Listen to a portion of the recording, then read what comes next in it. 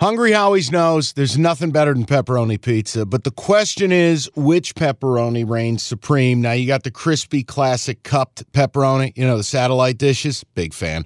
But why choose one when you get both? They got a pepperoni duo coming up. See, this is more up my alley right here. Pepperoni duo, you're getting the classic cup pepperoni, plus the original, plus 100% real cheese, unlike a lot of these other places around town.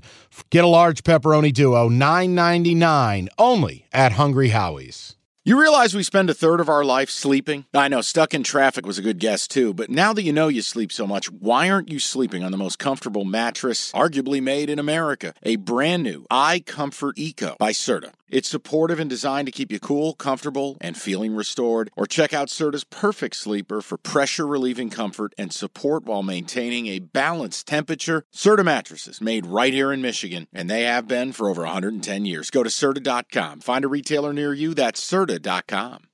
All right, I got some exotics here. Trying to spice it up a little bit. Josh Allen and the Bills stunk up the joint on Monday night. And what was like the most watched football game of all time, apparently, based off all the ratings. Everybody wanted to see what Aaron Rodgers was going to do, and we saw all 4 plays of it. We also saw all 4 turnovers that Josh Allen had. Was not pretty, was not great. The vibes officially bad in Buffalo, especially when you see Stephon Diggs being talked about by the reporters on a hot mic. Not great. Guys, when you see it says recording, shh. They play the Raiders this week. Heavy favorites. I'm tempted. I almost made a whole case of why we need to bet on the Bills outright. Instead, I'm going to take them in a 6.5-point teaser. Tease it down to 2.5. I'm going to pair that with the 49ers. Tease them down to, either -1 or 0.5 point, whatever, basically to win the game against the Rams. Because again, like I told you, the way this goes, pay attention. Sean McVay owns Pete Carroll. That's what I forgot last week. What I'm not forgetting this week is that Kyle Shanahan owns Sean McVay. Give me the Niners to win it. That's a 6.5-point teaser. I like that one a lot. My next exotic play, taking a parlay here. First leg is the Packers on the money line. I know it's not very juicy. I liked what I saw out of Jordan Love, though. Aaron Jones's hamstring is concerning me. It's part of the reason why I'm not betting it straight out.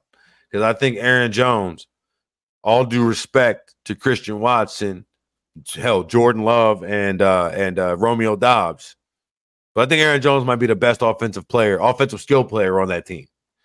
If his hamstring is limited, I'm super concerned. So maybe wait a little while before placing this one. But I like them to go down to Atlanta and take care of a team that had some struggles offensively on third down, struggles getting to third down, seemingly struggling to determine who should get the ball, as we saw Bijan Robinson get out-touched by Tyler Algier. We saw Kyle Pitts have 2 catches, which was 2 more than Drake London had.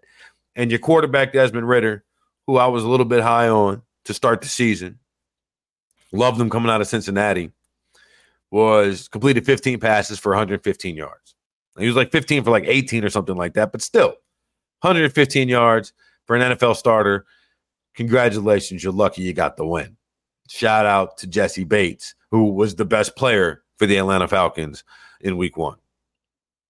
I'm going to parlay that. Close your eyes. Plug your nose. Don't watch any of these. I follow the QB school, JT O'Sullivan, former NFL quarterback. He played for the Saints. That's how I got turned on to him. I'm a New Orleans kid originally. But I follow the QB school and watch all his film breakdowns.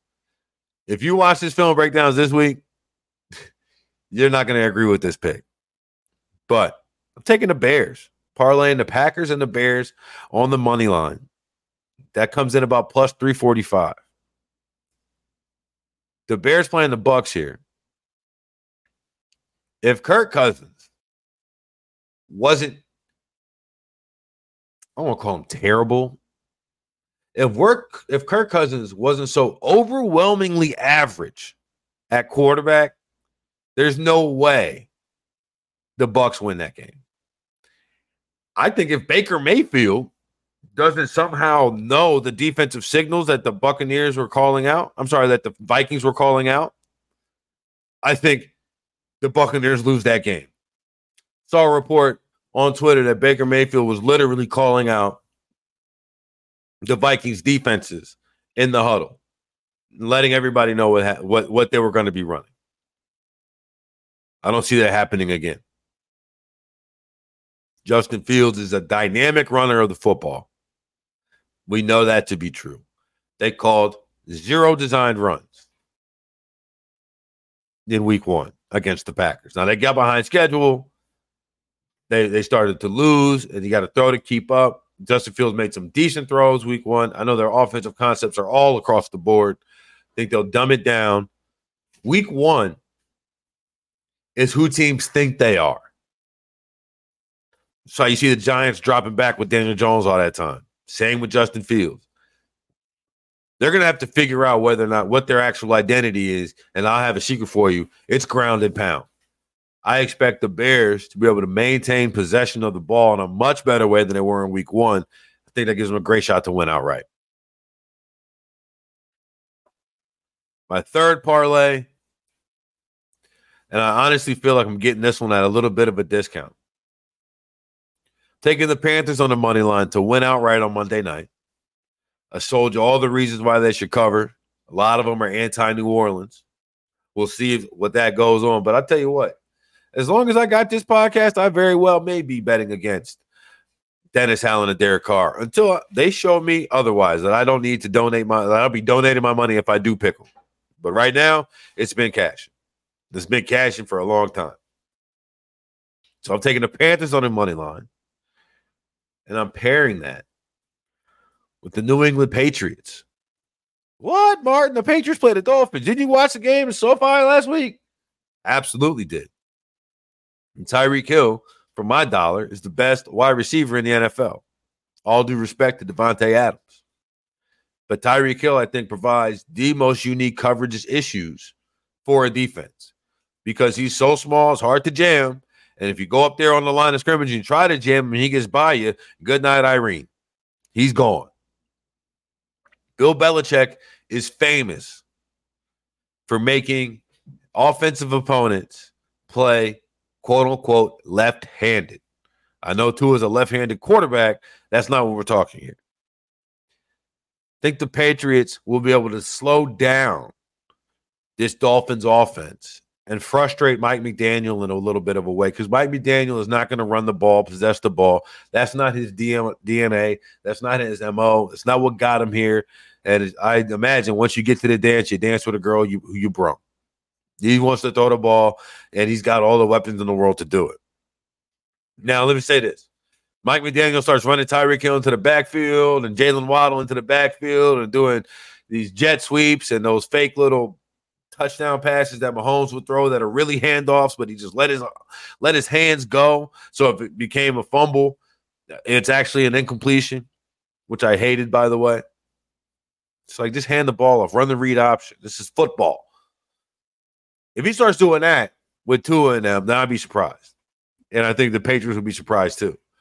But if he comes out and has a similar offensive strategy to what he did against the Chargers and Brendan Staley are the biggest fool's gold in the NFL. Where Brendan Staley is supposed to be this defensive mastermind. Just go look at how they give up consistently 400 yards a game, over 24 points a game, because pretty regularly. Just, it's not great. Bill Belichick's not doing that. And I know this may sound crazy, especially considering that Mac Jones threw an interception that turned into a pick six to Darius Slay, which ended up being the difference in the game. But I liked what I saw out of the Patriots offense, especially considering what they looked like last year with the brain trust of Joe Judge and Matt Patricia calling the plays. If you're from Detroit, you already know how half of that would have went, the Matt Patricia half. Never seen a guy with a pencil in his ear holding a laminated piece of paper more frequently than Matt Patricia. Bill O'Brien has got it together in terms of this offense. Mac Jones looked decisive. And if Keyshawn Boutte will get his booty on the ground instead of running out of bounds, tap 2 toes, brother, you're out of LSU. This is the big leagues. You need 2 feet in.